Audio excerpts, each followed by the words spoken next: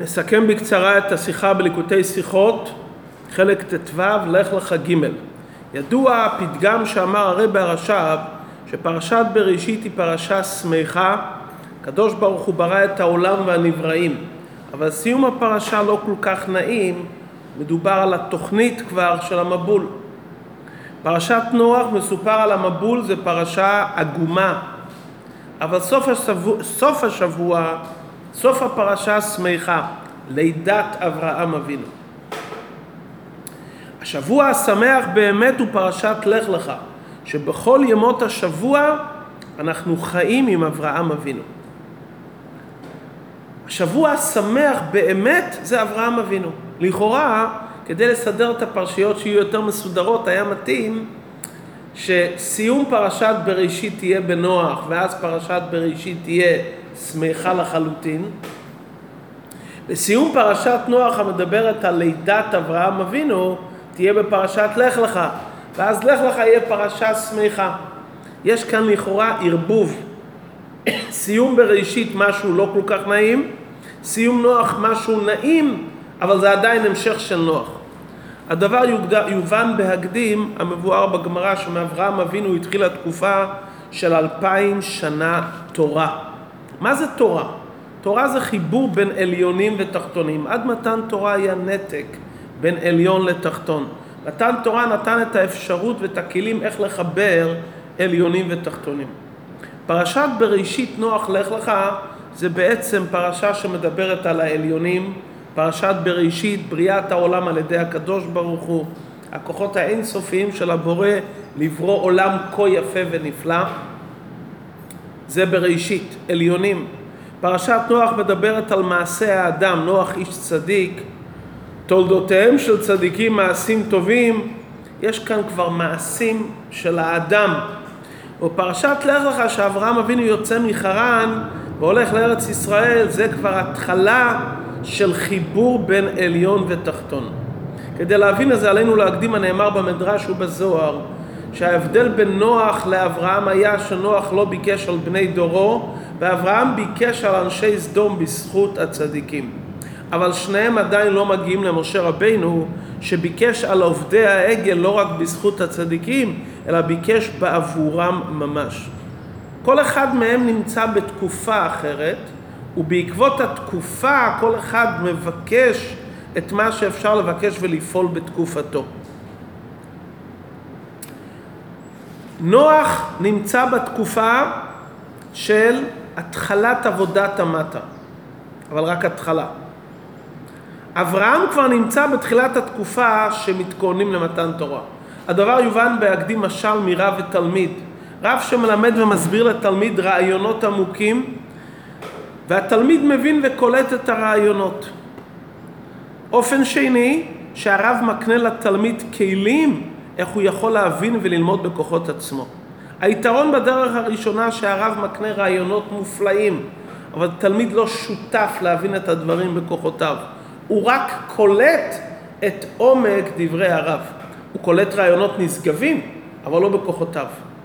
התלמיד השני עובד בכוחותיו, הוא מגיע לדברים בהפנמה אישית ופנימית, אבל באופן מוגבל, כי הוא לא מקבל את התכנים של הרב, הוא בכוחות עצמו עושה את הדברים בכוחותיו. הדרך השלישית שכוללת את שני היתרונות, שהרב משפיע על התלמיד רעיונות עמוקים ביותר, והתלמיד מבין את זה בכוחותיו, אבל לא בכוחותיו המוגבלים והמצומצמים, אלא כישורי וחושי התלמיד נעשו כחושי הרב.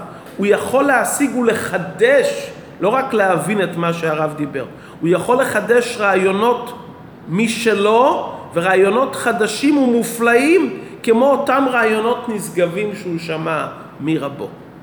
שלושת התקופות שדיברנו, זה בעצם שלושת האופנים של הרב והתלמיד. התקופה הראשונה מאדם הנוח, זה היה בעיקר תקופה מלמעלה. הכל היה התערותא דלילה, כמו רב, הקדוש ברוך הוא נותן, ולכן אפילו חנוך שהיה איש צדיק, זה לא היה בכוחותיו, זה היה בכוח ההשפעה מלמעלה, העיר אור אלוקי מלמעלה, ולכן שהקדוש ברוך הוא ראה שהעולם כל כך מושחת, וראה שחנוך לא יכול לעמוד בכוחותיו, מיהר הקדוש ברוך הוא וסילקו מן העולם. כי הצדיקות של חנוך היה בעיקר כתוצאה מהשפעה האלוקית מלמעלה, ולא כעבודה אישית שלו. בדומה לרב המלמד את התלמיד רעיונות, אבל מצידו. התקופה השנייה מנוח ועד אברהם, זה כבר היה בכוחותיהם של הנבראים. נוח כבר לא היה קל בדעתו. נוח ניסה להשפיע על אנשי דורו, הוא דיבר איתם, הוא גרם זיכוך מסוים לעולם, הוא גרם כריתת ברית שהעולם לא יישחט יותר. זה היה עבודה של נוח מצידו, אבל באופן מוגבל לפי הכוחות של נוח. גם נוח היה נקרא מקטני המנה. ההשגה שלו באלוקות הייתה בעניינים המובנים על פי שכל, ואותם עניינים אלוקיים שקשורים לאמונה היו אצלו באופן של קטנות. זה כמו התלמיד שקולט בכוחותיו, אבל באופן מוגבל. אברהם אבינו, תקופה השלישית, שילב בין שני הדברים. הוא הבין אלוקות על פי שכל, אבל הוא גם לא הירר אחרי מידותיו של הקדוש ברוך הוא, לקח את הדברים בתמימות ובפשיטות. הוא דיבר עם אנשים עניינים אלוקיים שלמעלה מכלי השכל, והוא מצא דרך איך להסביר את זה גם לאנשים פשוטים. זה על דרך התקופה השלישית, גם מצד המטה, ולהידך להתחבר למקומות הגבוהים ביותר. אבל עדיין, גם אצל אברהם זה עדיין לא מושלם. כי החיבור של אברהם זה על דרך תלמיד שהוא בר דעת, והוא מזדחך, ואז הרב יכול לרומם ולהגביה אותו, ולהביא אותו לכזה מצב שהתלמיד יהיה דומה לרב. מה קורה עם תלמיד שאין לו יכולות לחלוטין? שאין לו את כלי השכל? האם איתו אפשר להתחבר? הבשורה של מתן תורה, שהיא התקופה של משה רבינו, זה כבר לא הכנה למתן תורה, זה מתן תורה בעצמו, זה חיבור עליון ותחתון, שהתחתון הוא תחתון. הוא לא בר דעת, איך שהוא. והעליון מתחבר איתו בכוח האין סוף ומצידו. מתן תורה נתן את הבשורה, אפשר לרומם את העולם כולו לקדושה. לא רק את המקומות הרוחניים והגבוהים שבעולם. יש לנו יכולת להגביה את כל העולם כולו, להשאיר את העולם עולם גשמי ולחבר אותו עם עליון. זה הבשורה של משה רבינו. 4 השלבים הללו, יש את זה בעבודה הרוחנית של כל אחד מאיתנו גם. יש אדם שעובד רק עם הנשמה, הוא מתעסק עם הגוף, אבל הגוף כאמצעי לעשות את רצון הנשמה. הוא לא מתעסק עם הגוף כגוף, בוודאי שהוא לא מתעסק עם אנשים שמחוץ אליו. זה דומה לדור של עד נוח, ההתעסקות איך שהיא בפרשת בראשית.